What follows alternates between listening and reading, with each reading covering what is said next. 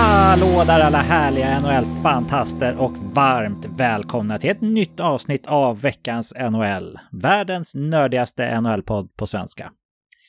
En NHL-vecka har gått, vilket motsvarar kanske 3-4 vanliga människoveckor. Och av den anledningen har vi precis som alltid en hel del att prata om kring NHL.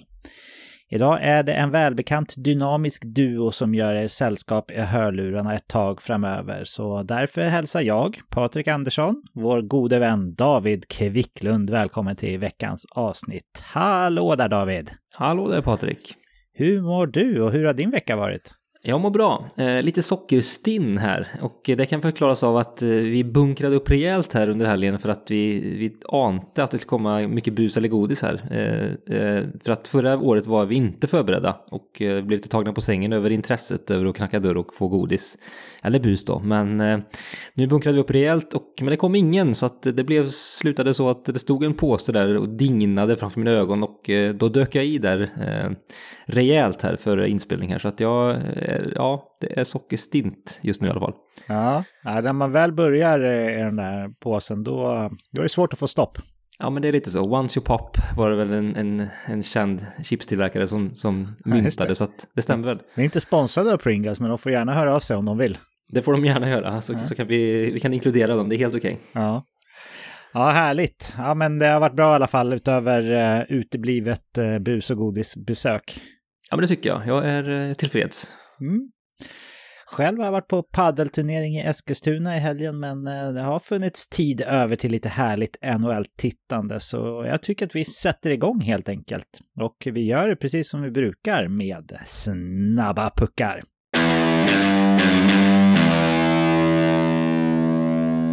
Seattles svenska ytterforward André Burakovsky kommer att missa kommande 6-8 veckorna med en överkroppsskada. Det var i matchen mot New York Rangers som Burakovsky åkte på en sen tackling av Jacob Trouba. Burakovsky hade spelat ifrån sig pucken och föll handlöst in i sargen och han tog sig mot axeln eller nyckelbenet någonstans där på vägen ut från isen. Det var inte första gången som Trouba lyckades skada en motståndare och säkerligen inte sista. Krya på det önskar vi André Burakovsky hur som helst.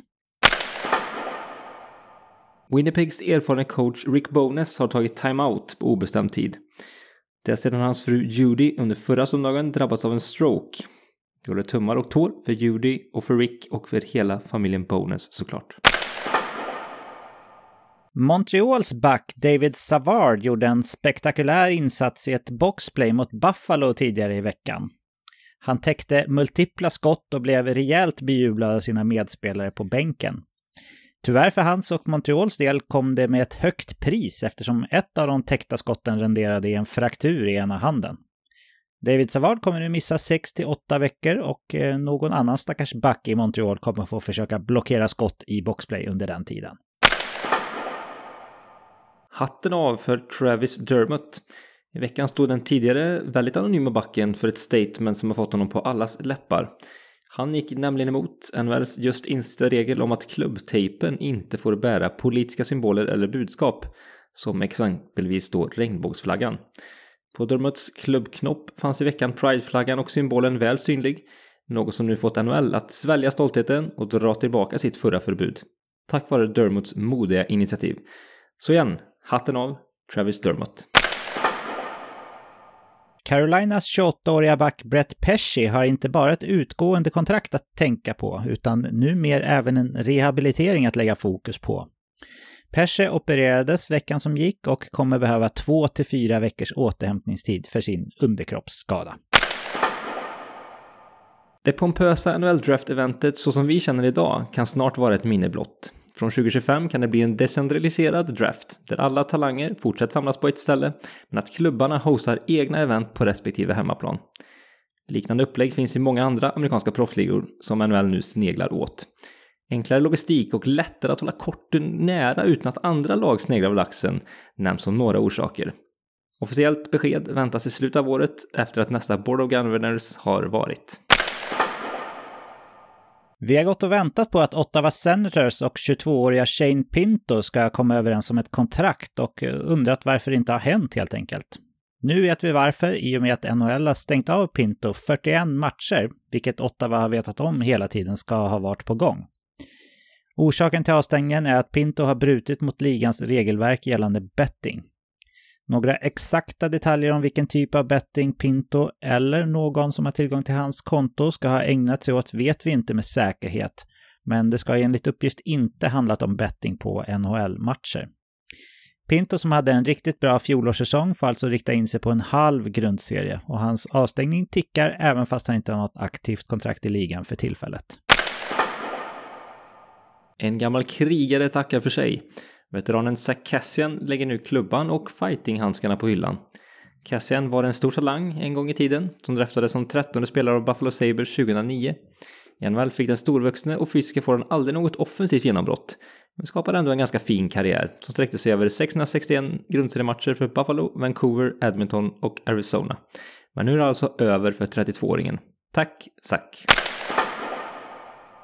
Slutspelssugna Ottawa Senators kommer behöva klara sig utan sin stjärnback Thomas Chabot i 4-6 veckor framåt på grund av en fraktur i handen.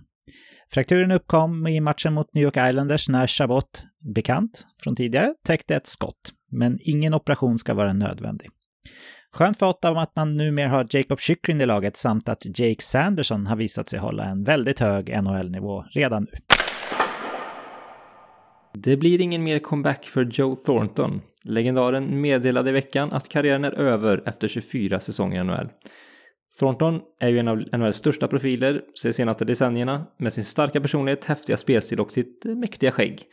Men någon ny comeback blir det alltså inte. Han menade under helgen via San Joses sociala medier att karriären officiellt är slut. 44-åringen har inte spelat någon match sedan uttaget med Florida Panthers i maj 2022. Så beskedet som kommer nu får inte ses som någon direkt kioskvältare, men ändå den definitiva punkten på en enastående karriär. Totalt blir det 24 säsonger i NHL, 1714 matcher, 430 mål, 1109 assist och 1539 poäng. 2006 vann Joe Thornton också Hart Trophy och samma år vann han också poängligan. Snyggt jobbat och lycka till med allt, säger vi till Joe Thornton. Ja, lycka till Jumbo Joe, och i och med det så stänger vi veckans snabba puckar. Då är vi framme vid den delen av avsnittet där vi sänker tempot lite grann för att djupdyka i saker som vi har gått och funderat på under veckan som har varit här. Det händer ju saker på och utanför isen i den här ligan hela tiden, och det är skönt att vi har varandra och er lyssnare att bolla tankar med på regelbunden basis, tycker jag. David, jag tänkte att du skulle få äran att inleda. Vad har du gått och funderat på under veckan som har varit? Ja, men många saker såklart. Men en sak jag fastnat vid är ju San Joses och deras urusla start på den här grundsäsongen. Kanske ingen jätteöverraskning på ett sätt, men ändå lite anmärkningsvärt efter 8 matcher då att man står med 1 poäng och ingen seger. Så att man är på väg mot ett väldigt uselt resultat om det här håller i sig. Vi är väldigt kort in i serien, ska ju sägas. Men 10 poäng då? Ja, exakt. Ja, så att vi får väl se om man håller det tempot så landar man väl där, och det tror jag kanske inte att man gör. Man har ett väldigt, väldigt tufft spelschema, ska sägas, som till försvar för dem. Men man har ju redan nu ett delat bottenrekord om jag inte missminner mig. 24 poäng då från säsongen 92-93. Så att man har ju varit i den här situationen förut sett till organisationen, även om det var ett bra tag sedan. Och man har haft en lång framgångsrik era under senaste decennierna, måste vi säga. Man har klivit långt i slutspelen och haft fina grundserieresultat. Så att det är lite nytt ändå, eller nygammalt för San Jose som organisation att vara så här genomusla. Patrik, hur skulle du vilja bedöma San Joses rebuild just nu? Man är ju ett ombyggnadslag och det är tydligt uttalat så, men vad står man, skulle du säga, i den processen? Ja, det är ju inte någon lätt situation han har hamnat i, Mike Greer, får man ju ändå säga.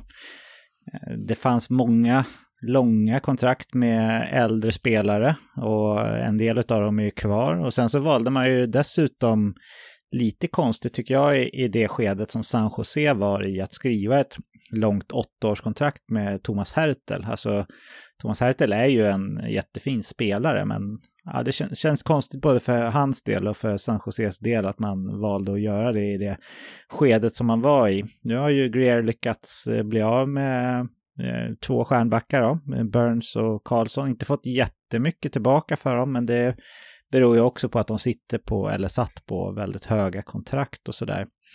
Så jag tycker det är lite orättvist kanske att döma ut Greer och hans satsning mot rebuild här, för att det är fortfarande mycket som kan hända.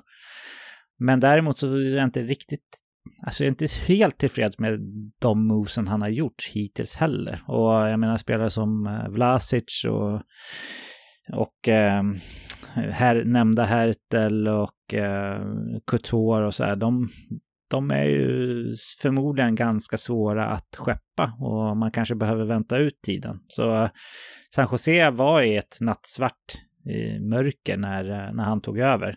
Så jag vill inte ge all skuld på Greer för att han kom inte till något dukat bord. Men än så länge är jag inte superimponerad och det känns som att det här laget har ett tag kvar, är väl min tanke. Och med ett tag så menar jag verkligen ett tag. Vad känner du, David? Nej, men jag känner likadant. Det känns som att resan här har väl ganska nyligen börjat. Det känns ju som att man höll fast i det lite som du är inne på, Patrik. Kanske lite för länge. Det är väl ett klassiskt misstag, men San Jose är väl ett av de lagen och organisationerna som gjorde just det. Och det får man betala lite priset för nu, med också sett till men de kontrakter man har och har haft och liksom försökt göra sig av med och lyckas med, som du säger, men med viss svårighet som det har kommit med. Så att nej, man har en resa framför sig nu helt klart. Vad tror du, 24 poäng? Kan de vara så rekorddåliga? Vi var ju ganska kritiska inför säsongen i våra preview-avsnitt, framförallt för deras defensiv och deras backuppsättning. Hur tycker du det har sett ut och vad tror du om säsongen framåt här? Nej, men det har ju sett helt bedrövligt ut och kollar man på deras underliggande siffror så är de är ju klart sämst i ligan. Om man tittar på dem också. Så det är föga förvånande tycker jag att de ligger där de ligger. Sen så tror jag att 24 poäng, 92-93 sa du, var det en full säsong eller? Hade de så få poäng då? Ja, då hade enligt mina uppgifter så hade de 24 poäng då. Ja. Så jag hoppas att jag har rätt då. Det skulle vara en full säsong. Så att jag tror att det var kan vara deras första säsong i ligan då. Ja, så. Ja, det var ju lite sämre förutsättningar för expansionslagen då. Så att absolut.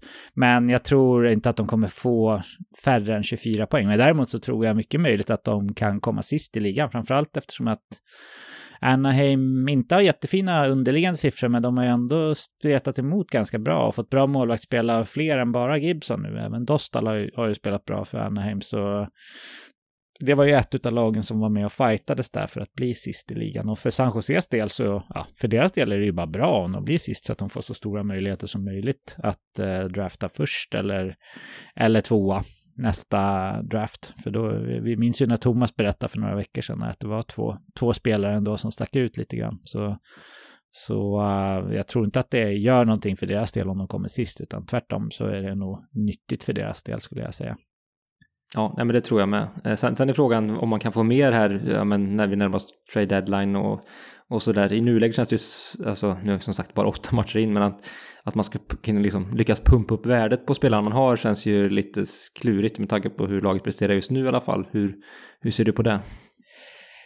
Nej, pumpa upp det mer än vad spelare som Duclair och liknande hade inför säsongen. Det tror jag blir svårt utan de tilltänkta spelarna som kan skeppas då. De är helt enkelt lite för dåliga för det. Utan man har nog vad man har och sen får man hoppas då att man kan få lite extra picks så där vid trade deadline. För det kommer alltid finnas väldigt desperata klubbar runt den tiden. Det gör det alltid. Mm. Ja, nej, men de får väl kämpa på i San Jose. De har solen skiner i alla fall. De får väl glädja sig åt det tills vidare. Och William Eklund som ändå har gjort en hyfsat fin start på den här säsongen. Ja, men även Thomas Bordelå tycker jag har varit helt okej. Så att det är ju positivt på så sätt för San Jose. Och deras forwardsida är ju inte klappkass. Det är ju deras backsida som Alltså vi ställde oss frågan i preview-avsnitten där om den skulle hålla en okej SHL-nivå och kommer fram till att den skulle väl vara med eller någonting med SHL-mått mätt, och det är ju anmärkningsvärt dåligt om vårt påstående stämmer, eller hur? Ja, precis. Det är väl typ Anton Lindholm kanske skulle kliva in på 6 backar i San Jose, vem vet, så att det säger väl någonting. Alltså det finns nog ganska många SHL-backar som skulle kliva in på 6 backar i San Jose. Så skulle man välja fritt där, då skulle man nog kunna byta ut alla backar. Vem är toppback nu? Är det Mario Ferraro eller? Ja, men det skulle man nästan kunna hävda, va? Ja, jag tror det är han som får mest speltid i alla fall. Och visst, han skulle definitivt inte göra dåligt ifrån sig i SHL, men han skulle inte vara en topp 6-back i SHL om man kom till ligan, tror jag, Ferraro, eller vad tror du? Nej, han skulle kunna vara liksom en bärande back i alla lag, det tror jag, men han skulle liksom inte vara topp 5, säg till ligan totalt, kanske möjligen, men jag menar, han ska ha absolut ett gäng framför sig. Mm. Ja, kämpa San Jose. Jag har ju din vän och min bror Micke bland annat är ju San Jose-fan, så det finns faktiskt ganska mycket, tycker jag i alla fall, när man bedömer på merch man ser på stan och sådär. Ganska mycket San Jose-fans i Sverige ändå. Jag tror det kanske kan vara Hajen där som är lite cool när man är ung och sen hänger det kvar, eller vad tror du? Ja, men lite så. Det känns som ett lag, eller just emblemet där som att folk kan trilla in på också, som är kanske inte hardcore-fans också. Så att, men det finns ju hardcore-fans också. Micke är ju definitivt en av dem. Ja, härligt. Som sagt, vi skickar lite styrketankar till San Jose och dess anhängare. Jag skulle vilja bolla lite med dig kring några överraskningar och besvikelser gällande spelarprestationer så här långt. Känner du sugen på att diskutera lite enskilda insatser med mig, David? Ja, men absolut. Då kan du få börja, eller inte börja, du får välja om jag ska börja med överraskningarna, alltså de positiva överraskningarna eller besvikelserna. Jag har tagit ut fem namn på varje då. Ja, kul. Men jag tycker vi börjar med besvikelserna så avslutar vi dur. Mm. Och det här är ju då mot mina förväntningar. Jag tror att de är besvikelser för typ alla, mer eller mindre. Men det är högst subjektivt ifrån mig, det jag tar ut här. Och ingen inbördes ranking heller, utan jag tar bara 5 namn. Först ut är Jason Robertson, som Dallas har gått helt okej. Så att det är ingen fara på taket för klubben sådär. Men jag trodde Jason Robertson skulle vara med väldigt högt upp i poängligan den här säsongen. Och än så länge så har han inte varit på någon sån takt. Han har gjort 1+3 på 6 matcher. Vi spelar in det här på söndagskvällen, precis som vanligt ska sägas. Och han har bara en powerplay-assist, alltså 1 poäng i powerplay på de 6 matcherna. Han har bara 5,9 skottprocent, vilket är... det är lågt för att vara Jason Robertson. Det är lågt för att vara forward, men det är väldigt lågt för att vara Jason Robertson. Så det är lite bad luck kan det vara här också. En sak som jag har noterat här är att han inom citationstecken bara får spela 55% av deras powerplay-tid, vilket jag tycker är lite. Det känns som att Dallas är ett lag som borde kunna fläska på sitt första powerplay typ 2 minuter, eller om det blir en avblåsning när det är 25 sekunder kvar och göra ett skifte då liksom sådär. Så lite förvånad kanske över matchningen där också. Och vad säger du om Jason Robertson? Är han en besvikelse? Ja, alltså det är kort in då, 6 matcher, de har bara spelat så pass få så att det blir ingen jättefara, men visst, 1 mål bara för den typen av ändå målskytt som han visade förra säsongen framförallt att han ju är, så är det ju lite av en besvikelse definitivt.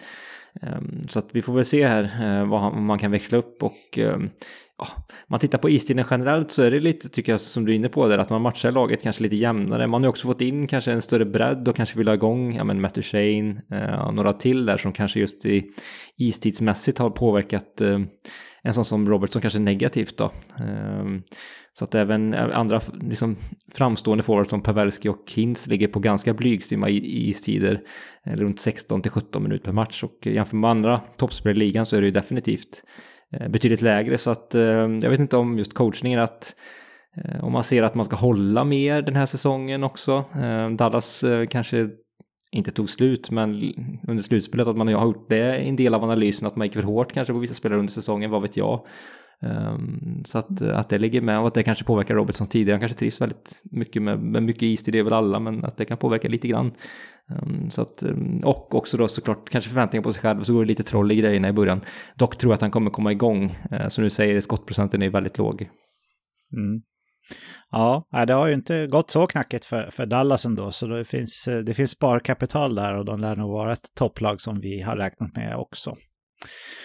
Nästa namn på listan är Erik Karlsson, som ju är ursäktad för att han är i en ny miljö. Det är inte lätt att komma in i ett nytt lag och leverera på topp från dag ett. Men Erik Karlsson har gjort 1+3 på sina 8 spelade matcher, vilket då är en takt på 41 poäng. 41 lite drygt, och det skulle ju såklart vara en besvikelse med tanke på att han gjorde över 100 förra säsongen.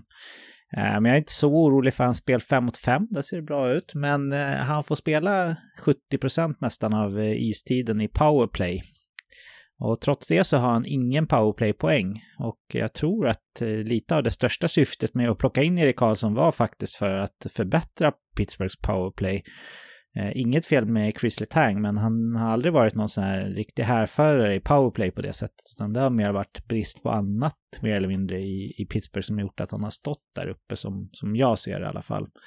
Så att Erik Karlsson har levererat så dåligt som han har gjort i powerplay tycker jag är oroande, eftersom att det var troligtvis den största orsaken till att man ville ha in just Erik Karlsson och efter hans monstersäsong förra året. Så ja, en besvikelse för mig. Vad säger du? Nej, men det är det. Jag hade inte förväntat mig 100 poäng så igen. Men som du säger, powerplay-siffrorna hade jag förväntat mig att han skulle, med tanke på liksom omgivningen har där, att de skulle kunna hitta kemi. Men det har det inte blivit så riktigt, så att vi får se om det är omställningsproblematiken som ställer till det lite även där. Det kan säkert vara så. Och också, det är väl frågan där om det är liksom när han nu är ett tydligt bevis för att Karlsson funkar bäst i miljöer där han är liksom den tydliga och ensamma stjärnan på något sätt. Så var det lite grann Ottawa, visst de hade ett bra lag, hyfsat lag definitivt, och andra riktigt bra spelare, och det var ju definitivt så i San Jose. Funkade ju inte så bra i San Jose under hans inledande tid i klubben när det var lite fler om budet, så att säga, inte minst Brent Burns då. Så att lite oroande signaler på det sättet. Så att, men som sagt, det är ju ganska kort in, så att samma är, får ge lite tid, men lite oroväckande absolut. Hoppa till nästa namn då, och här är en spelare som jag gillar att titta på, och han syns mycket när han är på isen, och för mig så är han en stjärna. Han är kanske lite anonym sådär hos gemene man, inte ni som lyssnar på den här podden såklart, för ni är ju rätt nördiga av er, har jag förstått. Men Jordan Kyrou, som huserar högt upp i hierarkin i St. Louis Blues, förväntar jag mig någon gång kunna explodera och vara en bra bit över point per game, kanske upp mot 100 poäng till och med. Och varför inte den här säsongen tänkte jag innan, mer eller mindre. Men på de första 7 matcherna så har han bara 3 poäng, 1 mål och 2 assist. Även han spelar mycket powerplay, 62,7% av klubbens powerplay-tid, och han har bara en powerplay-assist, vilket är bedrövligt efter 7 matcher. Och någonting som är ännu mer bedrövligt och väldigt oroande med Jordan Kyrous siffror, det är hans Corsi, som är 41,9.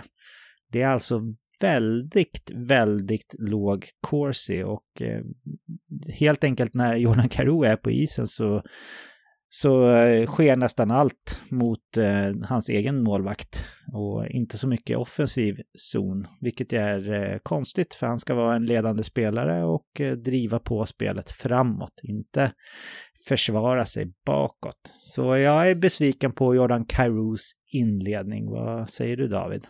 Nej, men det är också. Lik du har jag väntat lite på honom där. Han slog igenom lite med dunder och brak för, vad är det, 2 säsonger sedan är det väl? Ja, han har ju varit upp mot point per game och nosat där. Ja, och då tyckte jag just att han hade ju han har ju en jättefin offensiv touch liksom.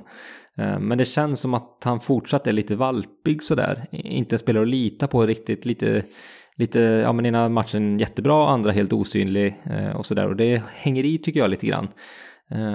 Så att han får behöva växa till sig lite, är känslan fortsatt. Så jag vet inte, det känns lite som att någonting är off i St. Louis, tycker jag också. Det påverkar nog honom också. Jag tycker att det känns som att man har nått vägs ände med Craig Berube exempelvis. Jag tycker inte att man sitter inte ihop riktigt som lag, så det tycker jag att det påverkar ju honom också såklart. Så att jag tror att ett coachbyte skulle göra väldigt bra för honom också. Det känns som att det är någonting som skaver där lite grann. Med lite den hierarkiska ordningen också kanske. Nu har han mycket istid den här säsongen, för det har också varit en som folk har liksom pratat om, att han får för lite förtroende och sådär. Det kan man ju inte beskylla för nu, för då ligger han på stora minuter. Så att, men någonting är lite off, plus att han behöver rannsaka sig själv också, just att vara lite där varje dag, för det tycker jag saknas lite fortfarande. Skärp det nu, Jordan, helt enkelt. Nästa besvikelse som jag vill lyfta, han var en besvikelse redan förra säsongen med tanke på hans superstarka förra säsong i Colorado. Jag pratar såklart om Nazem Kadri som numera huserar i Calgary. Han var nog lite av en besvikelse, tror jag, för Calgary-fansen förra säsongen, och den här säsongen har börjat ännu sämre.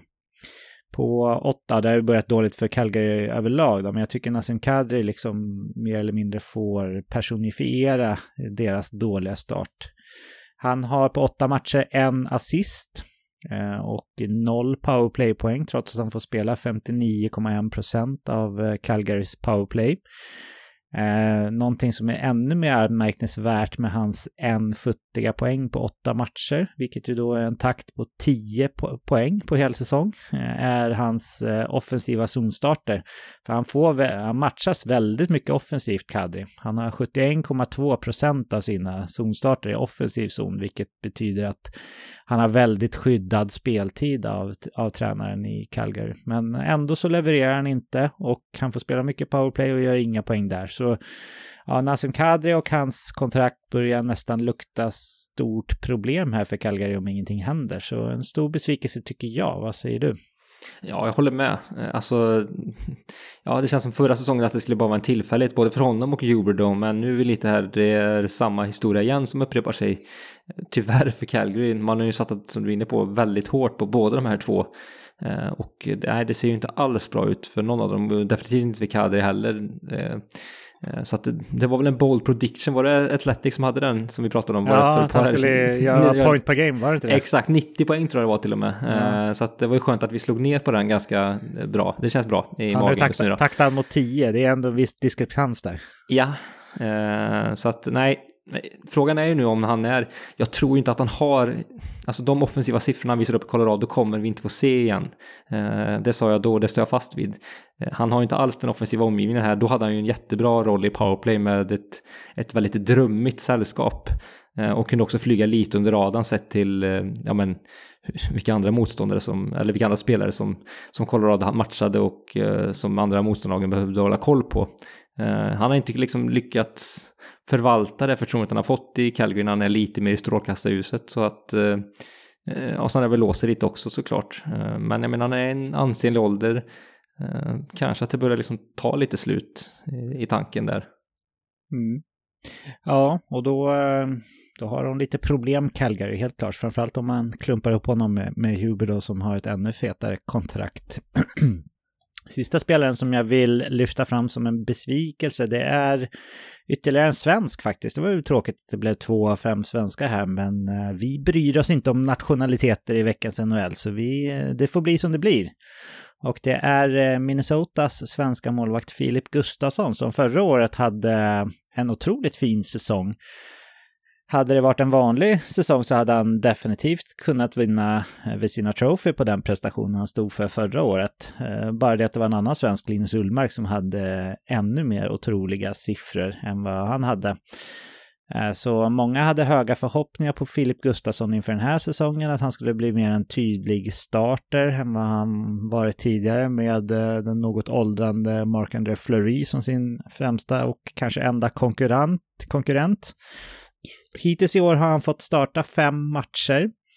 Han har 4,36 insläppta mål per match, vilket är väldigt högt. Och han har 88,5 i räddningsprocent, vilket är väldigt lågt. Och detta trots att han faktiskt höll nollan första matchen för säsongen. Och kollar vi hans goal saved above average så ligger han på minus 3,66.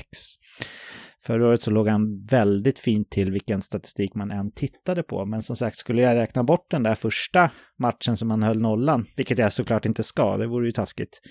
Men då skulle ju siffrorna se helt bedrövliga ut. Men även med den så ser det riktigt dåligt ut. Och Filip Gustafsson kanske inte är redo. Eller är det bara våran gamla devis, framförallt din David, att målvakter är voodoo som det här spökar till sig, eller? Ja, jag hoppas inte det för Gustafssons skull, utan att han kan stöta tillbaka från det här. Det är ju ganska få matcher här, men visst, det är ju någonting att gå in med en större liksom förväntan på sina axlar, både från sig själv och kanske från klubben också. Så att han har inte lyckats hantera det riktigt här under inledningen av säsongen, så att nu är det väldigt mycket mentalt spel för honom om han kan komma tillbaka från det här liksom under säsongen eller ganska snabbt, eller om det här kommer liksom vara en ongoing story under säsongen. Han har en ganska liksom rutinerad backup ska vi säga också, som står och ganska sugen på att spela också, tror jag. Så att det vill nog till att han börjar liksom leverera lite bättre siffror här ganska så snart. Annars så kan nog Marc-André Fleury återta i alla fall en 1A-position här inom inte allt för lång framtid. Så att ja, oroväckande definitivt. Och tycker också att det är klart att han är påverkad lite av att Minnesotas försvarsspel har sett sämre ut än vad vi trodde, eller jag trodde i alla fall. Man har läckt väldigt mycket. Mm. Ja, den där backsidan är ju inte så stark längre som den en gång har varit, men grundspelet brukar vara bra ändå defensivt. Så ja, ryck upp till Filip, säger vi helt enkelt. Ska vi gå över till dur och på lite positiva överraskningar istället, David? Ja, men det gör vi. Det är ju trevligt. Ja, första namnet som jag ska lyfta här tror jag är ganska givet för alla att jag tar upp. Och det är ingen överraskning att Jack Hughes skulle göra en riktigt fin säsong. Jag tror alla hade räknat med att han skulle ligga på runt eller över 100 poäng. Men på de första 7 matcherna så har han gjort 18 poäng. Och ja, han verkar helt omöjlig att stoppa mer eller mindre. Frågan är om han till och med kan vara ett litet hot här för poängligevinst. Det händer ju lite då och då att det inte är Connor McDavid som vinner. En gång så var det Kucherov, en gång var det Draisaitl. Och nu missar McDavid någon match här också, var lite småskadad, men det hade ju inte spelat någon roll förra säsongen. Och ja, Jack Hughes har inte bara sprutat in poäng. Han har väldigt fina underliggande siffror också, och det finns egentligen ingenting som tyder på att det här är tur, även fast han såklart ligger i överkant. Han kommer ju inte landa på 240 poäng eller vad han nu taktar mot, nästan 210 när säsongen är slut. Men 57,6 i Corsi till exempel är otroligt högt.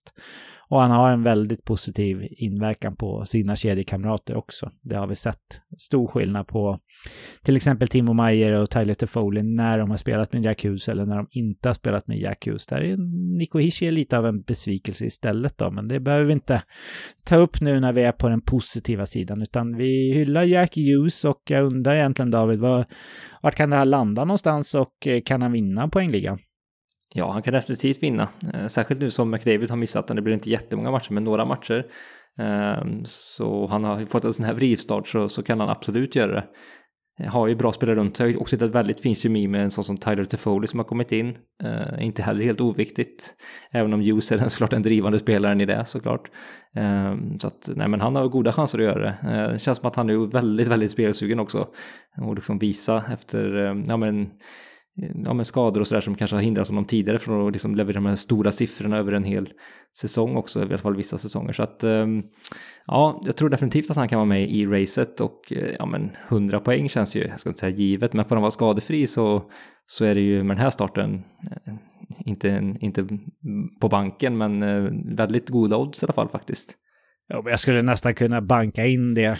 Han behöver snitta lite drygt 1 poäng per match där resterande, och det känns ju som en barnlek för Jack Hughes. Han var väl uppe på 99 eller strax under 100 poäng redan förra året, och ser ingen anledning till att han inte ska kunna fortsätta hålla ett högt snitt, även fast han såklart inte kommer ligga på nästan 3 poäng per match då. Det är lite att ta i, men coolt ändå med en sån här superexplosion från en av ligans unga superstjärnor, och ljusbröderna håller på att ta över helt enkelt. Och det är kul tycker jag.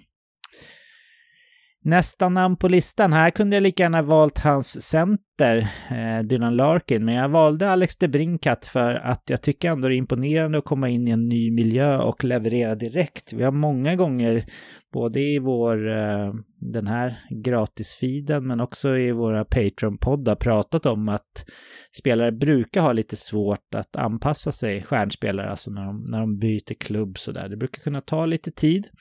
Vi var inne på det med Erik Karlsson också när vi pratade besvikelser, och även Nassim Kadri då. Men Alex DeBrincat har inte haft svårt att anpassa sig, och anledningen till att jag valde honom och inte Dylan Larkin är för att jag tycker att Alex DeBrincats intåg i den där topphierarkin i Detroit är orsaken lite till att Dylan Larkin har lyft sig så pass mycket också poängmässigt. Men DeBrincat har gjort 13 poäng på 9 matcher, och 9 av de 13 poängen är också mål. Så han taktar mot 82 mål då, så här i inledningen av sin karriär i Detroit. Och med de 9 målen så leder han också målligan. Och jag vill lyfta fram ytterligare en sak som är extra imponerande med DeBrincats prestation. Och det är att Dylan Larkin är ju främst en stark tvåvägscenter. Visst, han har offensiva kvaliteter, men han är ju, tycker jag, Detroits bästa defensiva center också. Och det tror jag faktiskt att tränaren håller med om, för att de får starta ganska mycket i defensiv zon. Om man jämför de andra som ligger i toppen där av poängligan, så är det många som har 60, 70 och till och med upp mot 80% av sina zonstarter i offensiv zon. Men både Larkin och DeBrincat ligger på under 50% i offensiv zonstart. Och ändå så gör de så pass mycket poäng och har så fina underliggande siffror. Så Alex DeBrincat, väldigt stor positiv överraskning, och jag tycker det är svinkul också att det går så bra för honom. Han känns älskvärd och ja, men kul, helt klart. Vad säger du, David? Nej, men jätteroligt. Hade ju ett relativt tungt fjolår i Ottawa där, och det blev ganska tråkigt avslut och sådär, så att riktig revansch för honom att stå tillbaka på det här viset och vara så här produktiv direkt. Och kemin där med Larkin är ju spännande. Liksom du är inne på där, så ser jag också Larkin som en mer tvåvägsspelare och inte kanske den offensiva härföraren. Så helt klart har ju DeBrincat påverkat positivt på det sättet, och de har hittat väldigt härlig känsla tillsammans liksom. Så att då är ju en väldigt vass avslutare, nu får han visa det igen, och ja, alltså 40 mål har han gjort tidigare i sin karriär, och nu känns det som att han har goda möjligheter faktiskt att nå den här fina siffran 50 kanske till och med då. Om vi bankar 100 poäng på Jack Hughes, då kan vi nästan banka 50 mål på DeBrincat, va? Ja, jag bankar mer 100 poäng på Hughes än 50 på DeBrincat faktiskt. Okay, då. Men Hughes är så jäkla liksom stabil på något sätt. DeBrincat känns lite mer upp och ner, men absolut, han har jättegoda chanser med den här starten, skulle jag säga. Och kan göra mål på många olika sätt. Jag gillar också, det är kul de här lite mindre spelarna, alltså mindre fysiskt byggda spelarna som ändå kan vara de här med snipersarna och målskyttarna. Det är ju härligt att se, tycker jag. Jag håller med. Nästa spelare, då vänder vi oss till Vegas Golden Knights, de regerande mästarna, och Shea Theodore som har gjort 10 poäng på sina första 9 matcher. Han är delad detta i backarnas poängliga med de 10 poängen tillsammans med Adam Fox.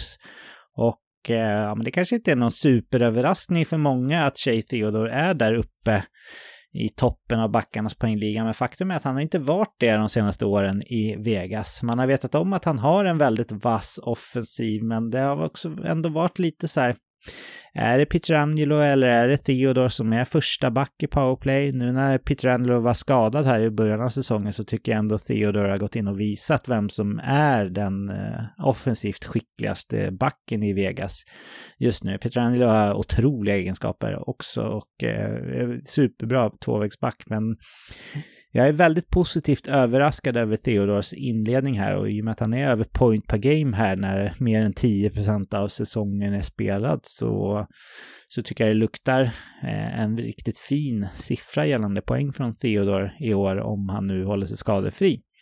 Så för mig säger Theodore en väldigt positiv överraskning. Vad säger du? Nej, men jag håller helt klart med. Känns som att han har flugit lite under radarn sådär. Ingen spelare som det pratas extremt mycket om. Jag vet att det är en liten Patrik-favorit så att, och med all rätt liksom. Han är ju en väldigt skicklig spelare offensivt och även defensivt igen pålitlig. Så att kul att han har fått den här utvecklingen och får lite större förtroende också då, offensivt sett. Har ett väldigt bra skott som han utnyttjar gärna och väl, och Vegas bygger ju sitt spel på en hel del skott från backarna, så att det gynnar honom också. Nej, men kul för honom, och att han kan nå kanske, ska vi banka 70 poäng här då också, eller? Ja, om vi ändå ska hålla på och banka, så varför inte? 70 poäng på Theodore, det vore ju coolt tycker jag. Ja, verkligen. Då lär han nog vara topp 3-4 kanske i backarnas poängliga på 70 om man gör det, va? Ja, det skulle jag nog säga. Topp 5 i alla fall. Någonstans där. Mm. Ja, nästa namn. Då vänder vi oss till ett lag som har överraskat positivt. Philadelphia.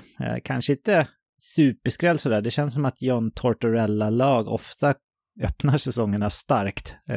Jag vet inte om det är... jag lämnar orsakerna därhän helt enkelt. Bara konstaterar att det känns som att det är så. Men Travis Konechny vill jag lyfta här. För han har på 8 matcher gjort 8+3, 11 poäng. Och precis som DeBrincat då är goal per game hittills då, med 8 mål på 8 matcher. Alltså Travis Konechny öppnade fjolårssäsongen också väldigt starkt. Och så mattades han av lite grann andra halvan. Så jag utesluter inte att det kan ske igen. Men hur som helst så har den här inledningen, de här första 8 matcherna, varit väldigt fin. Ingen har ju speciellt bra Corsi-siffror i Philadelphia, men Travis Konechny har väldigt hög relativ Corsi. Det vill säga om man jämför hans siffror mot hans lagkamrater och till och med kedjekamrater, så har han väldigt fina siffror. Så det är inte bara att han spottar in mål och poäng. Så ja, jag är imponerad av Travis Konechny och Philadelphia. Men här är det Travis Konechny som vi lyfter. Vad säger du om honom? Ja, men superkul. Philadelphia har fått en flygande start ändå sett till förväntningar, och han har ridit på det också. Det känns som att också, vi pratade om Kyrou här tidigare som en spelare som bör växa till sig. Det tycker jag faktiskt att Konechny har gjort nu till slut på något sätt. Just det här var pålitlig, just väl offensiva produktioner, känns det som att visst, han har lite upp och ner, lite som det på att det kanske taktade av förra säsongen lite grann, men jag tycker att han har en större jämnhet i sitt spel. Och sådär, så att det är mer att lita på sett för den offensiva produktionen nu, och det betyder väldigt mycket för Philadelphia i det här läget som man är i, att man har en spelare just att lita på i offensiva situationer, för det är ju mycket ungt annars och lite oprövat här och var, så att Konechny då lite går i bräschen för det är ju väldigt, väldigt viktigt för dem, så att hoppas för honom och för hela Philadelphia att han kan hålla uppe det här spelet hela säsongen, för då kan man väl hålla i något så när i alla fall, med tanke på den kämpaglöden som man nu uppvisar hela laget. Men det blir inget högt draft-pick. Men det är klart man vill ju vinna matcher. Det är inget konstigheter med det. Sista namnet som jag vill lyfta som en positiv överraskning, det är en målvakt från Toronto. Och det är inte Elias Samsonov som vi trodde skulle vara den givna starten, till och med. Inte 1A utan snarare starten målvakten med tanke på fjolåret. Det har gått ganska dåligt för Samsonov. Däremot Joseph Wall har det gått väldigt bra för. Han har gått in här och tagit över på slutet, kan man säga. På hans 4 matcher som han har startat så har han 3 vinster. Och lyssna på de här siffrorna, David. Han har 1,33 insläppta mål per match. 96,1 i räddningsprocent. Och han har hela 7,29 goals saved above average på bara 4 matcher. Det är anmärkningsvärda siffror. Och Toronto är ju ett lag som ska vara med och vinna här och nu. De ska ju vinna kuppen. Och vi var lite oroliga för målvaktssidan när vi gjorde våra preview-avsnitt, med all anledning då. Med tanke på att Samsonov inte har inlett på något strålande sätt direkt. Men Joseph Wall, han var bra redan när han fick hoppa in lite grann förra året, men nu har han fortsatt på den vägen, och skulle han kunna vara årets Filip Gustafsson och leverera fina siffror vägen ut här, tror du, David? Ja, inte omöjligt. Han har ju väl kommit rätt in i det tveklöst här. Så att, ja, Matt Murray gick sönder och han har kanske var tänkt på kanske lägre ner i målvaktshierarkin den här säsongen också. Så att det har visat sig väldigt, väldigt lyckat för Toronto att matcha in Woll på det här sättet. Så att superkul. Han känns ju väldigt lugn och trygg i målet. Så han ger ju inte det här nervösa intrycket direkt, utan känns som att han har koll på läget och känns väldigt stabil just nu, harmonisk. Så och det vill ju till i en sån tuff miljö som Toronto är, så att ha just den mentala styrkan i det är ju, ja, men det är ju jäkligt starkt. Det är många målvakter som i Toronto, de går väldigt hårt åt målvakterna där också i media och sådär, och även supporterna, så att det är verkligen en utsatt position. Så att få den här starten också betyder ju väldigt mycket för att få just kanske då supportergrupperna med sig och sådär. Så att det har det verkligen fått med det här spelet, så att det växer han säkert av och kan rida vidare på här, så att superkul. Att det känns som en liten Askungesaga, lite som det är på Gustafsson all over again här kanske i Woll då. Härligt, det var de jag hade förberett här, namnen på positiva överraskningar och även besvikelse. Har du något namn som du tycker att jag har glömt av som du vill komplettera med?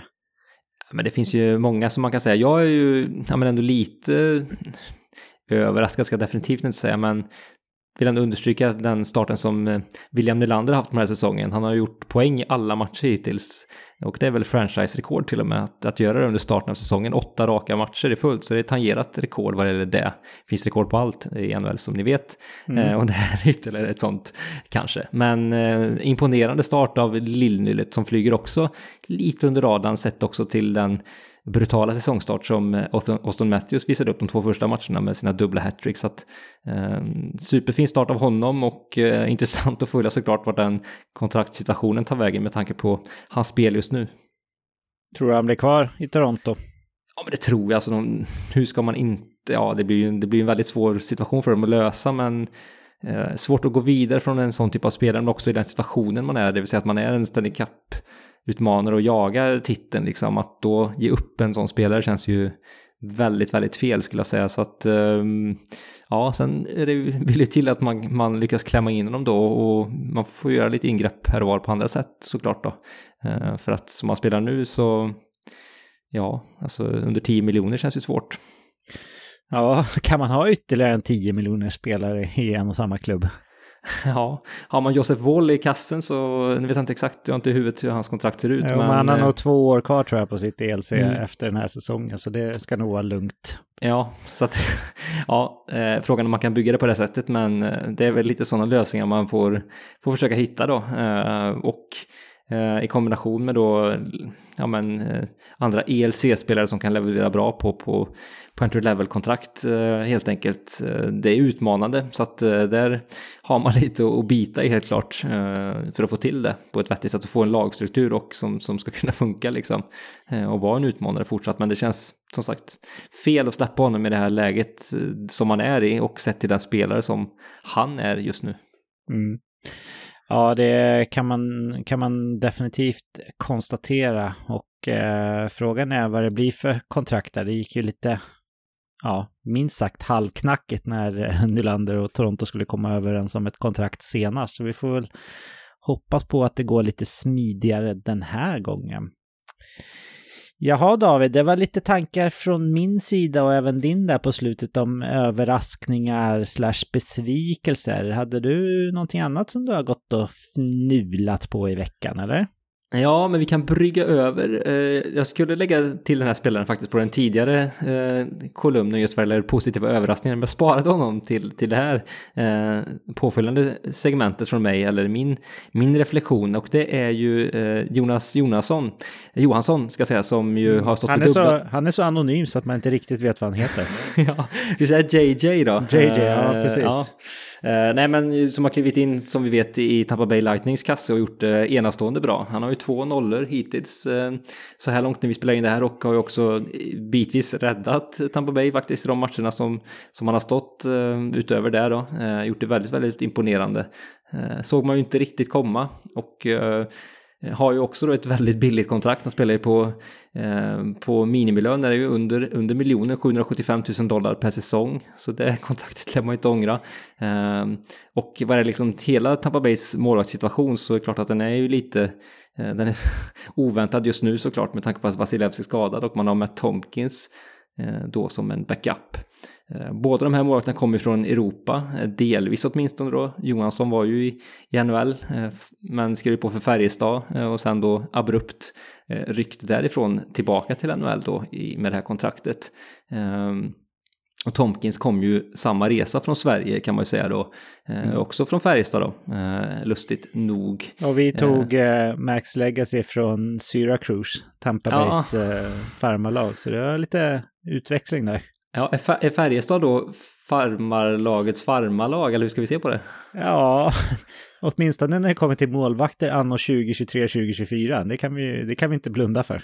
Nej, precis. Men det är lite dit jag vill komma också faktiskt. Inte just till att Färjestad är farmarlagets farmarlag på något sätt. Men den utvecklingen just att Tampa Bay då kan lyckas. Nu är vi återigen väldigt tidigt in på säsongen. Men lyckas med 2 sådana här sena målvaktsvärvningar från Europa på det här sättet. Som kliver in på NHL-miljön och gör det så pass bra. Obs, litet arbetsprov, men ändå. Patrik, vad tror du det kan få liksom för konsekvenser framåt, just när vi pratar om ett lag som Toronto då, som försöker hitta billiga lösningar, och andra lag också som är tajta mot lönetaket, att man kanske sneglar mot Europa mer på det här sättet för att plocka in backup-alternativ som ändå funkar dugligt, snarare än att bygga liksom strukturen på ett annat sätt. Ja, jag tror om vi börjar med de här 2 då, Tompkins och Johansson, så när man valde att ta in de här 2, då tror jag inte att man visste om att Vasilevskiy behövde opereras. Så det är nog lite flax får man säga att det har gått så pass bra, framförallt för Johansson då, som det har gjort. Jag tror inte att det var så här man hade tänkt sig. Om man nu hade vetat om att Vasilevskiy skulle vara skadad, då hade man nog satsat på någon veteran eller tradat till sig någon sådär. Så jag tror det här är lite flax.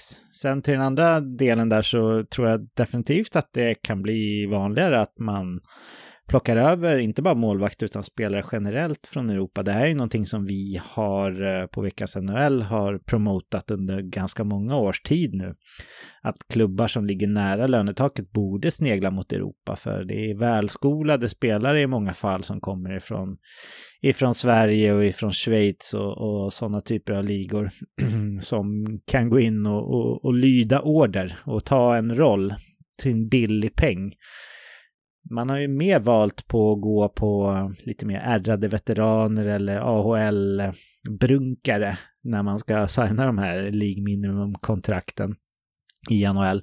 Men jag tror att man som klubb, som utmanarklubb som har tajt med löneutrymme, jag tror att man skulle kunna fynda mer i Europa än vad man har gjort hittills. Både gällande europeiska spelare men även i vissa fall nordamerikanska spelare också. Så det är nog en utveckling som vi, lite beroende på hur lönetaket kommer röra så här uppåt de kommande åren, men det är nog en taktik som vi borde se mer utav, och jag vet att vi har som sagt varit förespråkare för det ganska länge här. Nej, men absolut, jag håller helt med där. Det känns också som att just målvaktssidan, visst att det är en anpassningsperiod för många när man kommer över från Europa, och det ska man ha i beaktande just när det gäller målvaktspositionen, men ändå där är intressant att göra just den kopplingen, sett till också hur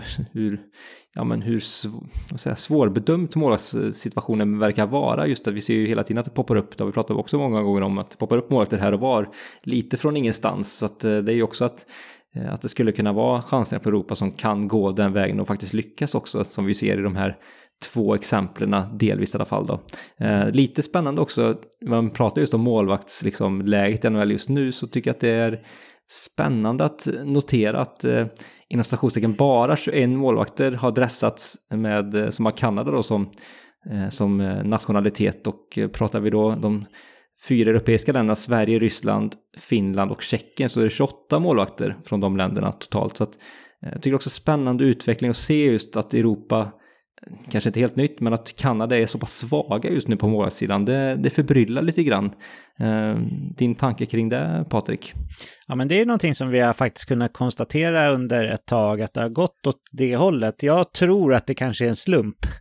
Att just de här generationerna, eller den här generationen, så finns det andra nationaliteter. Framförallt Ryssland är ju väldigt framstående när det kommer till toppen på målvakter. Men även bredden så finns det faktiskt andra nationaliteter. Och skulle man ta ut World Cup-trupper nu, så skulle ju inte Kanada ha den bästa målvaktssidan. Och det är ju anmärkningsvärt om man jämför med hur det alltid har varit tidigare, om man säger så.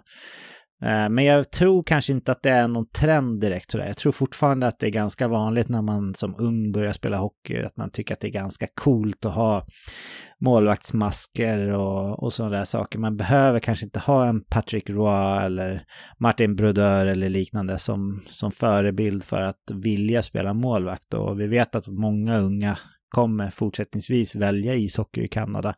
Så jag tror mer på slumpen i det här fallet, men det kan ju vara något strukturellt också såklart. Vad tror du, David? Ja, man börjar fundera lite på om det är strukturellt faktiskt ändå. Vi får se, som sagt, man har ju de här hypade namnen då, som har varit hypade, med Carter Hart, Devon Levi som kommer fram nu, som är ju spännande såklart. Vi får se vad som händer med dem, men utöver dem så vet jag inte riktigt. Så känns det ganska svagt just nu faktiskt. Sen är det klart, det kommer kanske, det kommer alltid spelare underifrån och det kan komma spelare från höger och vänster som sagt, men det känns som att Europa och de europeiska målvakterna är väldigt, väldigt skolade. Det känns som att det finns en tydlig riktning i många europeiska länder just med målvaktstränare och sådär, så att jag vet inte exakt hur det ser ut i Kanada, men det finns väl någonting att titta på där, gissar jag, med tanke på hur svagt det faktiskt ser ut sett till vilket hockeyland man är. Ja, man har ju det klart bredaste utbudet av hockeyspelare, så man borde ju också ha de bästa målvakterna såklart, precis som man har med forwards och backar. Även fast man måste säga att framförallt USA har ju närmat sig Kanada ganska mycket när det kommer till en hel trupp. Jag tror fortfarande om man skulle ta ut en andra eller en tredje World Cup-trupp så skulle Kanada vara ganska överlägsna. Men att ta ut en trupp, då är USA rätt nära där och nosa nu. Och det tror jag inte kanske kanadensarna gillar, i kombination med att vad det nu kanske spelar för roll. Men någonstans tror jag att det spelar roll ändå att inget kanadensiskt lag har vunnit Stanley Cup på 30 år. Så kanske sitter som en liten tagg hos kanadensarnas psyke, eller vad tror du? Ja, absolut. Och det kan också bli en självuppfyllande profetia också. Man kanske har saknar så gott en självförtroende för sina målvakter och därför sneglar ännu mer åt europeiska målvakter också, för man liksom tänker att de är bättre också. Så att det är kanske en trend som kan uppfyllas på det sättet också. Att det finns lite en självförtroendebrist kanske på det sättet också i Kanada. Det är svårt att se det för sig att kanadensarna ska ha dåligt självförtroende när det kommer till sin egen kompetens. Så att vi låter det vara osagt. Ja, det kanske nog är att dra det lite långt. Jag tror mycket ligger nog på slumpen, men någon gång måste man börja fundera på om det kan finnas strukturellt bakom det också. Jag hade tänkt att jag skulle fortsätta temat med överraskningar så här i säsongsintakten, och nu är det min favoritskrift, The Athletic, som har tagit fram en överraskande sak kring alla lag så här i inledningen av säsongen. Den här artikeln kom mitt i veckan här, så det är någon match till som har spelats per klubb sen den publicerades. Men du kommer säkert ihåg, David, att jag gick igenom en lista med en hot take. Du nämnde ju själv här Nassim Kadri och hans 90 poäng där för Calgary från varje lag för 3-4 veckor sedan. Är du redo att lyssna på vad The Athletic har lyft som en överraskning från respektive lag efter typ 3 veckors spel av grundserien? Ja, men absolut. Då kör vi. Jag tänker vi kanske inte behöver djupdyka i alla i de här direkt, utan bara konstatera. Men om vi börjar med Anaheim så skriver man att Frank the Tank is back. Och då syftar man då på Frank Vatrano. Och när de släppte den här artikeln så hade han gjort ett hattrick och gjort väldigt bra ifrån sig. Sen har det varit en match till här och då gjorde han ett nytt hattrick. Så 8 mål hittills på Frank Vatrano. Och ja, det är inte så mycket att snacka om. Det är väl en överraskning.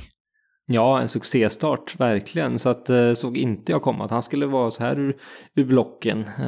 Så att hade ju fjolårssäsongen ändå liksom, ja men några matcher jättebra, några matcher mindre bra. Så att får vi se om man kan hålla ihop det här liksom. Jag har svårt att se att han ska vara liksom en 40-målsskytt liksom. Eller 80. Över tid.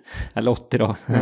Så att, men jag menar 25-30 med den här starten, det känns ju som att han kan hitta, och det är ju jättefina papper för honom. Ja, absolut. Arizona Coyotes, där lyfter man att Sean Dursey is turning into a number one defenseman. Så att Sean Dursey har liksom blivit en legit etta här för Arizona. Han spelar mest i laget och han gör det bäst också, mer eller mindre. Nu har man ju tappat Jacob Chychrun och Shane Gostisbehere från förra året och flera därtill. Men Dursey, som man fick ganska billigt från Kings, har verkligen steppat upp och gjort det riktigt bra här. Man kan väl bara hålla med, va? Ja, men verkligen. Känns som att Arizona är en väldigt bra organisation just för att komma till som back och få liksom en nystart lite grann. Vi har sett flera exempel på det. Damba kan väl kanske lägga in i den klumpen också. Så att, nej men kul för Dursey. Ja. På Boston Bruins, där skriver man att Matt Poitras staying with the team är en stor överraskning, och det är ändå en ung rookie som det var sagt att han skulle spela 1 eller 2 försäsongsmatcher innan han skulle gå tillbaka till juniorligorna, men han spelade alla 5 matcher under försäsongen, och sen dess har han flyttat upp och fungerar nu som andra center i Boston och har gjort 3 mål dessutom. Det är bra för Bostons del att de kan skicka ner Charlie Coyle till en tredje kedja. Där passar han ju bättre. Och Poitras har väl klivit in och gjort det rätt bra här i rollen som andra center. Och det får man ju säga är en överraskning, eller hur? Ja, verkligen. Och fyller ju onekligen ett stort behov just på centerposition som ju Boston. Det vet vi ju att det har varit ett hål där. Så att där kommer han in och bidrar väldigt, väldigt fint. Så att precis en sån injektion som man behöver i det här läget. Och ja, Boston fortsatt starka, och Poitras är ju definitivt en del av det. Ja. Buffalo, här säger man att Jordan Greenway is a top 6 forward ... and thriving. Och här lyfter man då att det inte gick superbra för Jordan Greenway när han kom till Buffalo förra året vid trade deadline. Men och att han då hade en axelskada som förmodligen hämmade honom lite grann. Men nu när han är fullt frisk så har han varit en av Buffalos bästa PK-spelare, alltså penalty kill.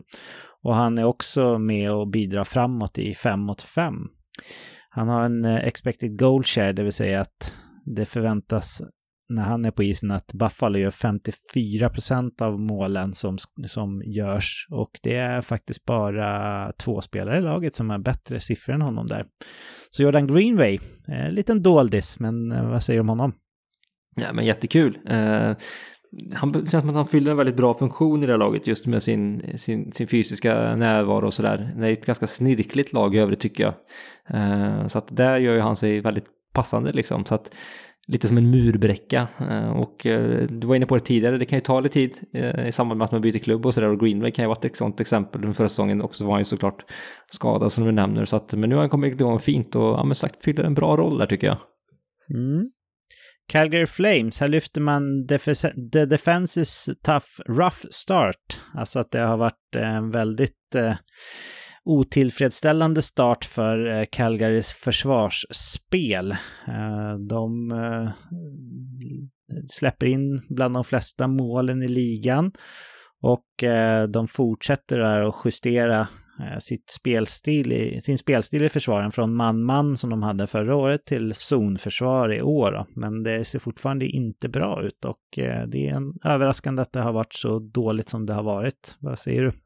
Ja, det är det verkligen, och vi får se om man kan få bukt med det där, för att det känns som att nu kan man inte bara skylla på coach och sådär att det är missharmoni, utan nu är det något annat som skaver liksom. Så att nej, förvånande, för jag tycker att man har liksom, i alla fall sett till namnen har man ju bra förutsättningar för att spela ett bra försvarsspel liksom. Så att nej, konstigt tycker jag. Så att det vill till att man får bukt med det här ganska snart där, för att vända säsongen helt enkelt. Ja, absolut. Jaha, då går vi till Carolina Hurricanes. Så här lyfter man The Penalty Kills Fall from Grace. Förra året så hade ju Carolina rena rama rekordsiffrorna när det gällde penalty kill. Men den här säsongen har börjat dåligt generellt sett i försvarsspel för Carolina. Men inte minst i boxplay då. Man ligger på 29:e plats i ligan med bara 69,7% av dödade utvisningar, så väldigt stor besvikelse gällande Rod Brindamores boxplay. Vad säger du? Ja, jätteförvånande faktiskt. Jag vet inte vad det här beror på. Man har ju varit liksom så otroligt starka i det här i så många år, så jag vet inte om det är offerviljan, att man är lite nöjd, höll jag på att säga. Att man inte tänker att man behöver, att man har nått en högre nivå än faktiskt man har. Så att det hårda jobbet liksom inte finns där på exakt samma sätt. Så räcker att det fattas några procent så kan du ringa i baken, och det kanske det har gjort. Så lite väckarklocka, och jag tänker att Brindamore kommer få ordning på det där. Så att det känns som en tillfällig dippen då trots allt. Jag tror det också. Chicago Blackhawks, här lyfter man Lukas Reichels lack of scoring, och man säger då att Connor Bedard förståeligtvis har fått den mesta uppmärksamheten från motståndarnas bästa defensiva kedjor, och att man då hade räknat med att Lukas Reichel kunde dra nytta av det och leverera bra, men det har han inte gjort, och det är överraskande tycker man på The Athletic. Håller du med? Ja, men lite grann. Sen är det klart han är ung. De har ju ett ganska ihåligt lag ändå, ska säga, så att inte helt lätt heller.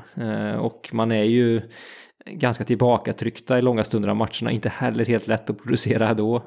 Så att lite otacksamt tycker jag också att det är. Så att ja, visst, producera bättre, men kanske inte heller de ultimata förutsättningarna heller för att göra det. Så att jag är lite ursäktande faktiskt för Reichel här. Ja, det får man väl vara. Colorado Avalanche, här lyfter man The Penalty Kills turnaround. Colorado har ju varit mediokra i powerplay tidigare säsonger. Man slutade på 17:e plats i ligan förra året till exempel. Det här året så började man med 19 raka lyckade penalty kills, och när den här artikeln släpptes i fredags så var man 4 i ligan med 93,1%, och Logan Couture har gjort fler short-handed goals än vad han har gjort 3 stycken mål i boxplay. Det är fler än vad man har släppt in i boxplay, vilket det bara är 2. Så man är plus då när man spelar boxplay med bara Logan och Connor. Det är ju anmärkningsvärt ändå, får man säga, och lite överraskande, eller? Ja, absolut. Så att, jag tror inte att det är hållbart heller riktigt kanske. Inte att Logan och Connor kommer göra då, ja, jag kan inte matematiken, men att han ska göra, vad blir det då? 40 kanske? Ja, 40 boxplay-mål. Ja, exakt. Inte så troligt, men kul för honom och en bra start på boxplay-spelet där, så att det känns ju också som att nu har de i och för sig 2 raka förluster, men annars känns det som att Colorado lite har bestämt sig den här säsongen att uppträda på ett annat sätt och liksom vara kanske ännu mer dedikerade, så att det kanske visar sig här i boxplay då. Man har ju några nya spelare som har fått spela mycket boxplay. Fredrik Olofsson, Miles Wood och Ross Colton. Kan det vara fingertoppskänsla i BP där, att man har plockat in just dem, att det har gått så bra? Ja, men kanske. Alltså det är 3 spelare som också står för den typen av en attityd i alla fall i Wood och Colton. Sen är Olofsson kanske mer den här smarta spelaren, ligger rätt och sådär, så att visst att det är väldigt lyckat, men just att få en attityd och lite grit där i boxplay har ju varit nyttigt vad det verkar då. Columbus Blue Jackets, här lyfter man Jack Roslovic move from the doghouse to the top 6. Roslovic hade ju ganska mycket trade-rykten kring sig under sommaren, och nu har han verkligen klivit upp här och kanske varit bäst i Columbus och har gjort mycket poäng dessutom. Patrik Laine är ju skadad sen den fula tacklingen av Rasmus Andersson som vi vet, och då har Roslovic fått tagit en ännu större roll. Han spelade över 20 minuter mot Montreal till exempel. Så ja, överraskande med Roslovic, eller? Ja, men det är det absolut. Alltså, han har ju sina bästa stunder visat tidigare tycker jag. Just att han har den här pondusen. Han åker liksom in i zon med sin högerfattning. Lite så, auktoritär spelstil liksom i sina bästa stunder. Så att nu tycker jag att han har den där pondusen igen och har skickligheten också. Så att det gäller för honom att liksom hålla upp det här, för att han har haft såna här bitvis toppar i sin karriär. Den har sett just ut att vara på riktigt och att genombrottet är på G. Så är liksom, han fallit igenom här igen liksom. Så att hoppas för hans egen skull att han kan hålla upp det här något så nära i alla fall. För då är det en betydande spelare för Columbus igen. Ja, helt klart. Jaha, sen har vi Dallas Stars. Så här säger man att the powerplay losing its way. Man hade 5:e bästa powerplay i NHL förra året, och i år vi pratade om powerplay när jag nämnde Jason Robertson som en besvikelse. Så har man 5 spelare som individuellt sett ser väldigt bra ut i Miro Heiskanen, Jason Robertson, Roope Hintz, Pavelski och Jamie Benn. Men som grupp så har det inte alls sett bra ut, och man har bara gjort mål på 11,1% av sina powerplay, vilket är 27 i ligan. Överraskande, va? Ja, verkligen.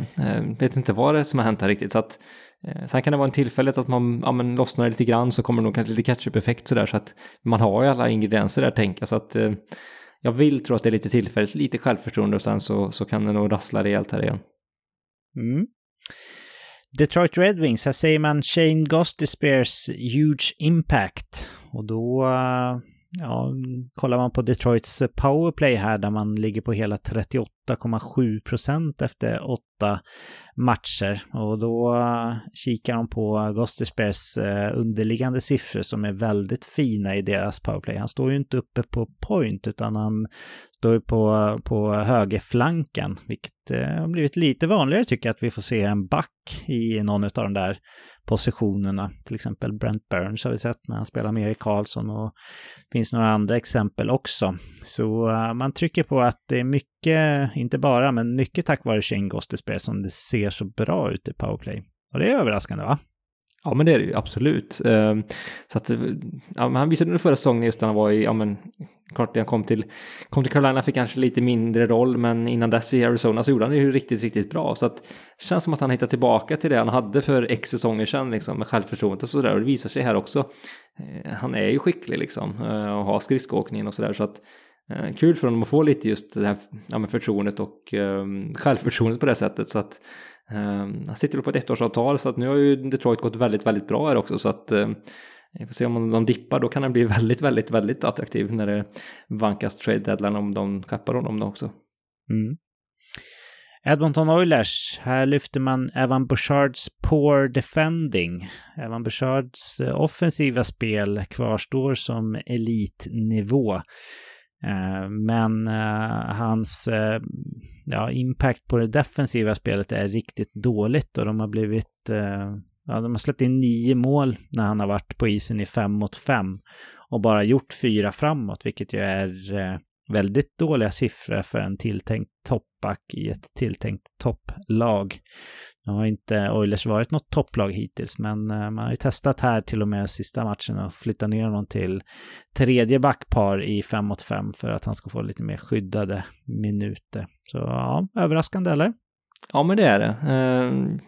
Vi får se här. Alltså, han och Mattias Ekholm var ju ett riktigt fantastiskt bra backpar under slutet av förra säsongen, och Ekholm har också varit påverkad av skada under camp och sen kom in lite snett i det, så att det har påverkat Bouchard också kraftigt negativt. Det känns som att han behöver ha en stabil pjäs vid sin sida, och när han inte har det då är han inte riktigt trygg där ute, så att vill till att han kan hitta en bra partner, om det nu inte är Ekholm som gör att han blir där. Så att nej, det finns mer att önska där. Ja, onekligen. Florida Panthers, då säger man the new blue line is fine. Att Brandon Montour och Aaron Ekblad båda har varit skadad hela inledningen här. Så har man ju ställt upp med lite av en ny backuppställning med inte minst Oliver Ekman Larsson då. Och här är man överraskad över att det har gått så pass bra som det har gjort för dem. De har 6:e lägst expected goals against per 60 minuter spelade i 5-mot-5 i hela ligan. Och det är ju imponerande för ett lag som har sina 2 tilltänkta bästa backar borta, eller hur? Ja, men absolut. Man har hållit upp det bra, måste vi säga. Gustav Forsling har också gjort det bra sett till hans defensiva egenskaper och tvåvägsspel, så att också lite av ett ankare Ekman Larsson också helt okej liksom, så att det känns som att man har satt systemet bra där nu liksom. Hela defensiva strukturen, och det känns som att de som kommer in gör det bra i de rollerna de blir tilldelade också, så att det säger ju någonting också, tänka om med ledarskapet och sådär också, och såklart spelarna, men betyder väldigt mycket att man verkar ha satt det på det viset.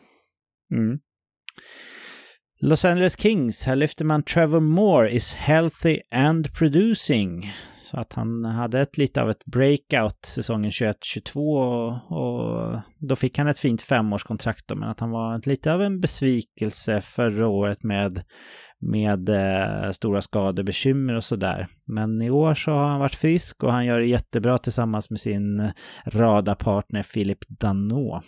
Överraskande tycker du, David? Nej, inte jätten då tycker jag. Det känns som att den kedjan har jag haft fin kemi tidigare. Nu är Arvidsson skadad, men nu har vi Kaljev som har spelat där mestadels. Så att ja, man har en bra kedja där, och Trevor Moore, ja, lite underskattad definitivt. Det känns som att han och Danault känns som ett ler och långhalm av det man säger. Det känns som att de passar bra ihop också, så att nej, men inte särskilt förvånande, och nu lever han upp till det här kontraktet också. Ja. Sen går vi till Minnesota Wild, och här blir det lite karbonpapper då, för även de lyfter fram Filip Gustafsson taking a step back. Man skriver lite om hur hans riktigt fina fjolårssäsong var, och att han började säsongen med 41 räddningshållen nolla, med att han släppte in 22 mål på de efterföljande 4 matcherna då. Han släppte in 5 mål i 3 utav de 4 matcherna. Ja, man konstaterar att Minnesota won't be going anywhere without Gustafsson playing at a high level. Så det är överraskande, och det har vi redan pratat om ju, eller hur? Ja, nej, han får kämpa på här nu helt enkelt för att hitta tillbaka, det är väl så enkelt. Ja. Montreal Canadiens, så säger man Tanner Pearson still got game. Att han missade ett år mer eller mindre, tror jag det var, med handledsskada. Så ja, det var någonting där med Vancouver, va? Att de ville att han skulle spela fast han var skadad eller inte. Någonting sånt. Hur som helst så har han hamnat i Montreal nu och har levererat fint här på de första 7 matcherna som han spelat, och han producerar från tredje lina och andra powerplay, vilket är viktig bredd då. Så lite överraskande tycker man, håller du med? Ja, men det är det absolut. Det känns inte som att han hade så mycket offensiv kvar i sig, så jättekul för honom och en comeback liksom. Och behövs ju ett Montreal som man har en bra bredd men saknar ju lite offensiv spets, så att kan man ha en producerande bredd så är det klart att det kan göra stor skillnad också. Nashville Predators, här säger man Philip Tomasino playing himself out of the lineup. Ja, det tycker man är lite överraskande här, att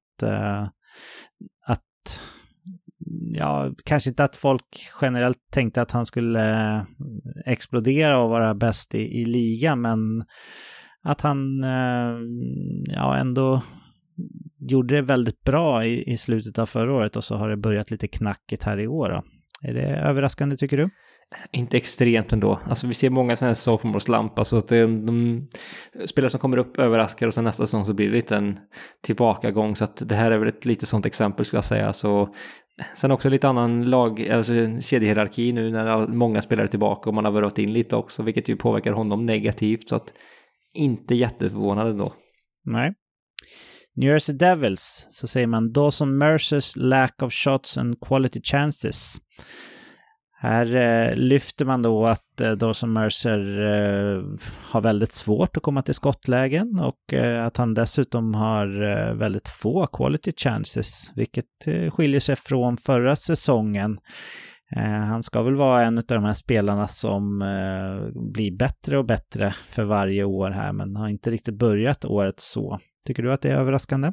Det är det. Jag tänkte att han skulle bygga vidare på, han hade ju en så otroligt fin avslutning på förra säsongen. Han var ju, jag har inte de siffrorna i huvudet, men kändes som under våren att han var typ point per game mer eller mindre. Jag trodde att han skulle fortsätta någonstans där, i alla fall i härad av det här spelet. Så att, men nej, inte alls.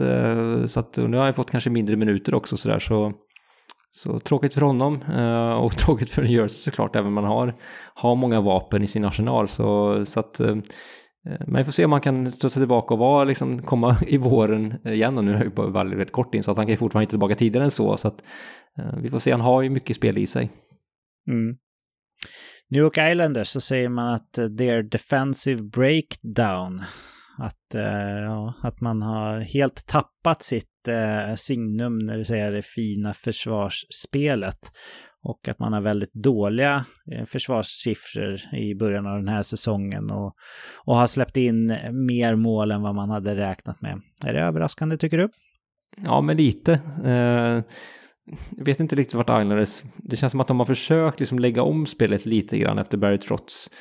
Men det känns som att det blir lite varken hackat eller malet. Nu har de ju levt mycket på Sorokin där bak som har stått på huvudet och fortsatt gör det en del. Men försvarsspelet fortsatt frågetecken för. Så att där bör man rätta till, och frågan är om man ska liksom gå tillbaka lite då. Ge upp lite på offensiven, de offensiva instinkterna och spela sitt defensiva liksom, försvarsspel fullt ut. För det är kanske då man blir som mest framgångsrik egentligen. Mm. Men vi ska ändå komma ihåg, David, att New York Islanders hade sämsta defensiva siffrorna i hela NHL innan Barry Trotz kom in och vände det till de bästa. Så att lite har man väl ändå surfat på Barry Trotz-vågen, va? Jo, men det har man ju absolut gjort. Så att om vi sitter vid manskapet, spelar namn för namn, så kanske det inte är det starkaste, så att man behöver hitta en struktur i det. Mm. New York Rangers, då lyfter man Jonathan Quicks throwback start, och throwback kan man verkligen säga, för han har gjort väldigt bra ifrån sig de matcherna han har fått starta. Man har ju Igor Shesterkin som given första målvakt där, men det är ju inte fy skam att kunna kasta in en revivad Jonathan Quick här och där under säsongens gång och kanske lätta lite på Shesterkins arbetsbörda och inte vila, men se till att han kommer i bra form in till slutspelet. Det är väl i alla fall överraskande, David. Ja, det är det verkligen. Så att jag vet inte om man fick en liten nytändning under förra säsongen i Vegas. Han var ju inte så betydande under slutspelet såklart, när det var Aiden Hill som gick med dem där. Men ja, det känns som att han fått en liten nytändning där. Och komma lite till New York också då, få visa upp sig. Så att det känns som att han är väldigt motiverad. Mm. Ottawa Senators, då säger man the goaltending still isn't fixed. Och här tog man då in Jonas Korpisalo som gjorde det väldigt, väldigt bra i Jonathan Quicks förra klubb, Los Angeles Kings. Men det har inte gått så bra för honom eller för Anton Forsberg i inledningen av säsongen här. Båda är under 90% i räddningsprocent, och ja, det har sett dåligt ut helt enkelt. Är det överraskande för dig, David? Inte jätte ändå, men lite. Jag trodde Korpisalo skulle vara bättre, men ja, vi får se. Det är ganska tidigt också än, så att vi ger lite längre tid än så här. Men lite överraskande. Jag trodde sagt att Korpisalo skulle vara bättre. Men ny klubb, kan ta lite tid. Ja, uppenbarligen. Philadelphia Flyers. Här lyfter man att they look competent defensively. Och här lyfter man det faktumet då, kanske lite taskigt, men jag gillar det som du vet, att Mark Stahl och Rasmus Ristolainen båda har missat matcher med skador, men att den unga defenskåren har gjort det väldigt bra, och att spelare som Travis Sanheim och nya Sean Walker har tuggat tunga minuter och faktiskt gjort det riktigt bra. Är det överraskande då? Ja, men det är det. Det skulle jag säga att det är. Sanheim har sett riktigt bra ut. Även Cam York tycker jag har sett helt okej ut. Så också stora minuter på honom. Så viktigt för Philadelphia att de här andra namnen liksom kliver fram och kan ta de här rollerna som bevisligen inte är så som Ristolainen har klarat av. Så att, och överraskande, absolut. Tortorella verkar ha hittat rätt där i sina val och sina matchningar så här långt. Ja. Bra gjort, John. Sen har vi Pittsburgh Penguins, och då är det också lite throwback på min besvikelse där, men man säger the hype powerplay has struggled. Man tog ju in Erik Karlsson här för att para sig ihop med Sidney Crosby och Evgeny Malkin bland annat i powerplayet, och ingenting kunde ju gå fel mer eller mindre, tänkte man på pappret, men det har inte sett bra ut i powerplay här, och det är överraskande, eller? Ja, men det är det ju. Vi var inne på det tidigare där, så att här behöver man ju kanske ge lite mer tid, att Karlsson ska hitta rätt, vem gör vad och så vidare. Så att lite tålamod, så tror jag att det borde bli bra. Det känns konstigt annars. Mm. Och på San Jose Sharks då säger man the offensive being this wretched. Det vill säga att offensiven är så här dålig. Att de har en dålig defensiv, det vet vi på pappret har vi pratat om. Men man trodde att man skulle kunna leverera lite bättre siffror offensivt ändå än vad man har gjort här. Men det ser inte bra ut. Och är det överraskande tycker du? Ja, det är det väl lite grann. Sen är det klart, en bra offensiv föds av en bra defensiv. Det är väl kanske lite en klyscha, men har man bra backar som kan stå för bra uppspel, bra första pass, bra struktur bakifrån.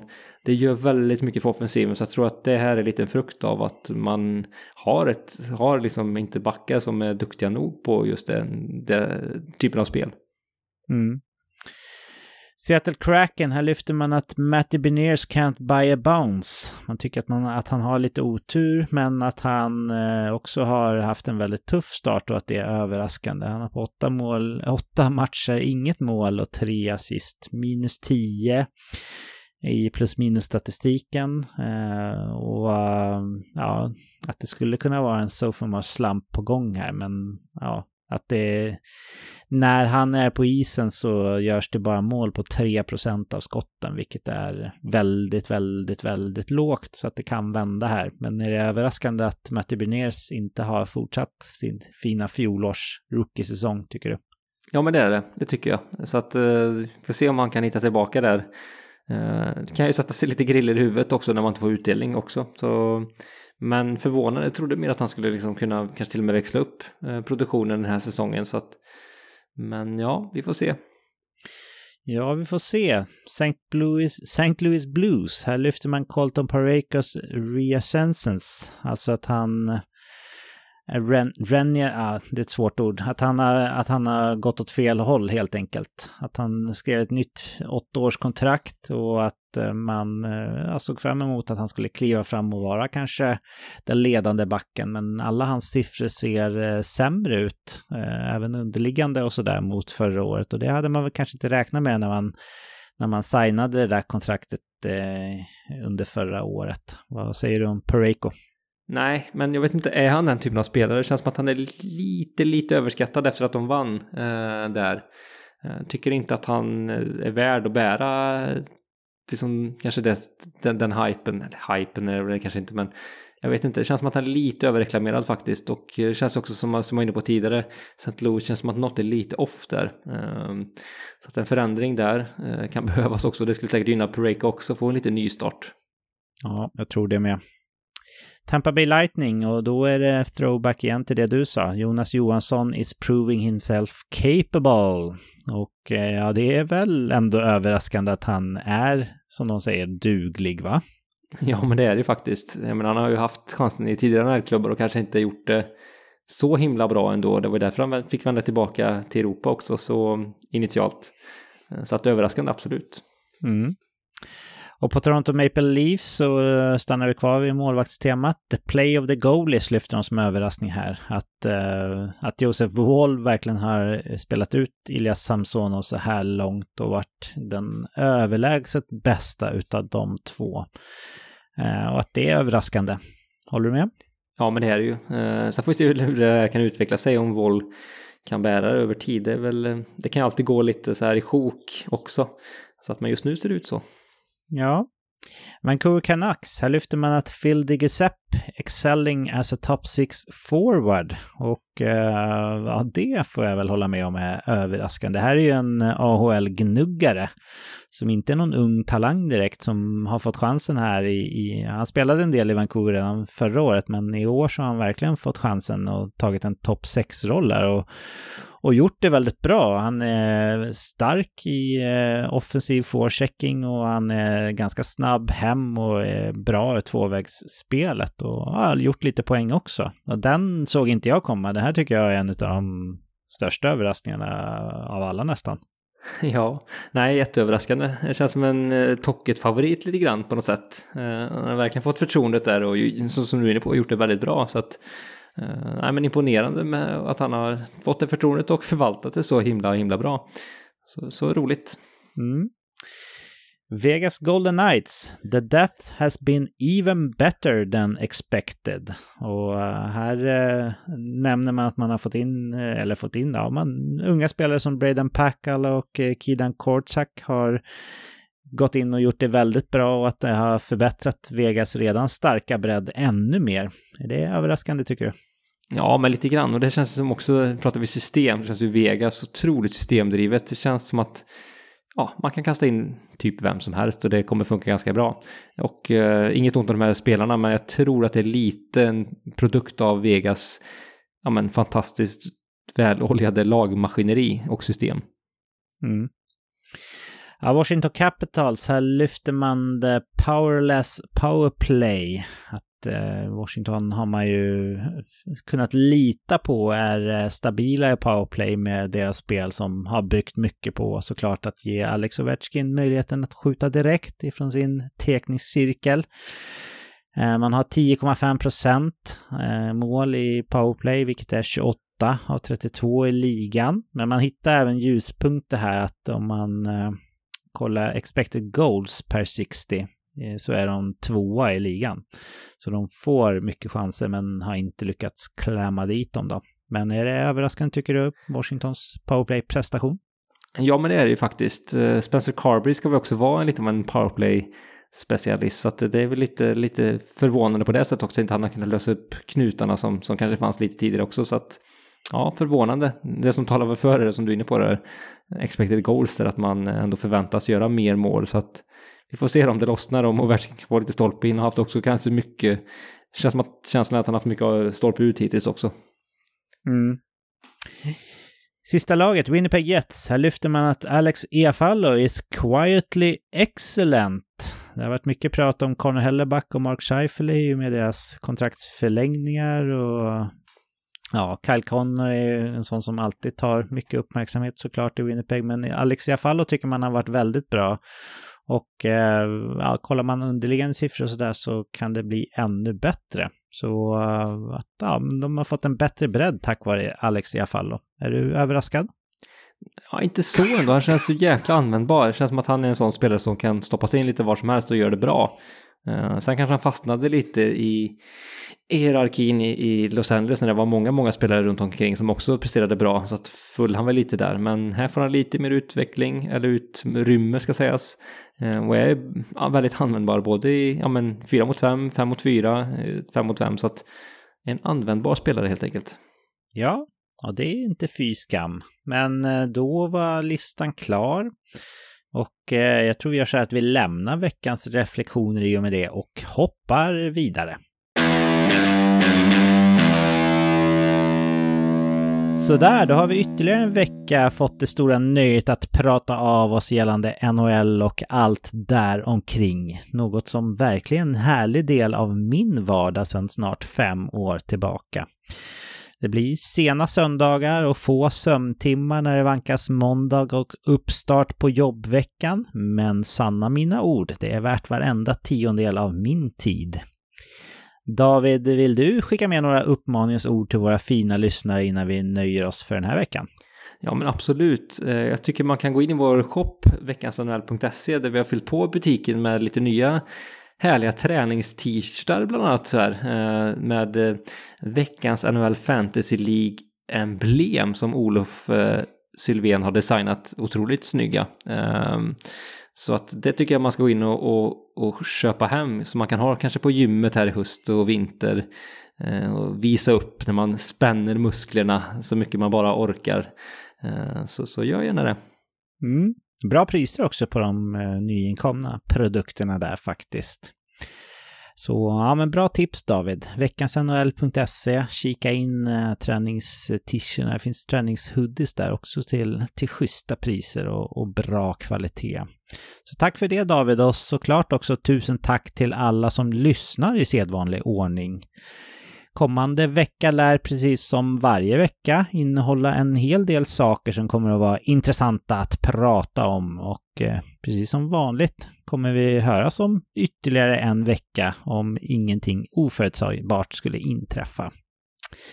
Ha en riktigt fin vecka nu och ta hand om er och såklart också era nära och kära.